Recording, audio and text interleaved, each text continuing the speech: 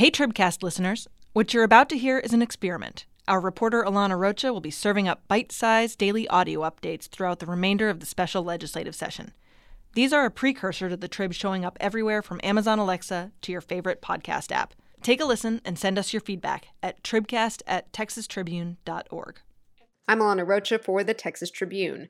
The talk in the Texas House Wednesday centered on property taxes and marriage, in a sense. I never support divorce, but today we're divorcing the appraisal from the tax bill. State Representative Dennis Bonnen laid out House Bill 32, which would overhaul the property appraisal and tax bill notification process to give Texans a clearer breakdown of how property values and tax rates contribute to their tax bills. It's similar to a measure Bonnen authored in the regular session that ultimately died.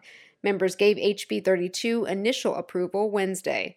Then came House Bill 72, which would exempt Texans who've received a Purple Heart Medal for being wounded in combat or their surviving spouses from paying all or part of their tax bill. State Representative Scott Sanford wanted to limit the benefit to spouses who were married to the soldier when they were injured. Well, you just want to make sure that no one is no one's taking advantage of a Purple Heart recipient, for example, in because that we have marriage. So many gold diggers looking for Purple Heart owners. That was Fort Worth Democrat Representative Nicole Collier questioning Sanford on the need for his amendment.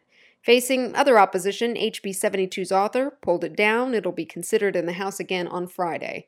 A few House Democrats and Republicans called on Governor Greg Abbott to add ethics reform to the special session agenda. Abbott wasted little time snapping back, saying the lawmakers should instead focus on the 20 items he's already laid out and described the effort as showboating.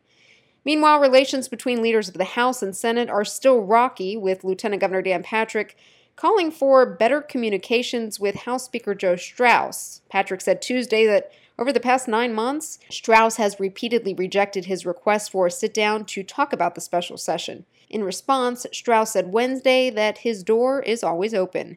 The Senate is back Thursday to consider a bill to cap spending at the local level. Stay up on the latest developments at texastribune.org. I'm Alana Rocha in Austin.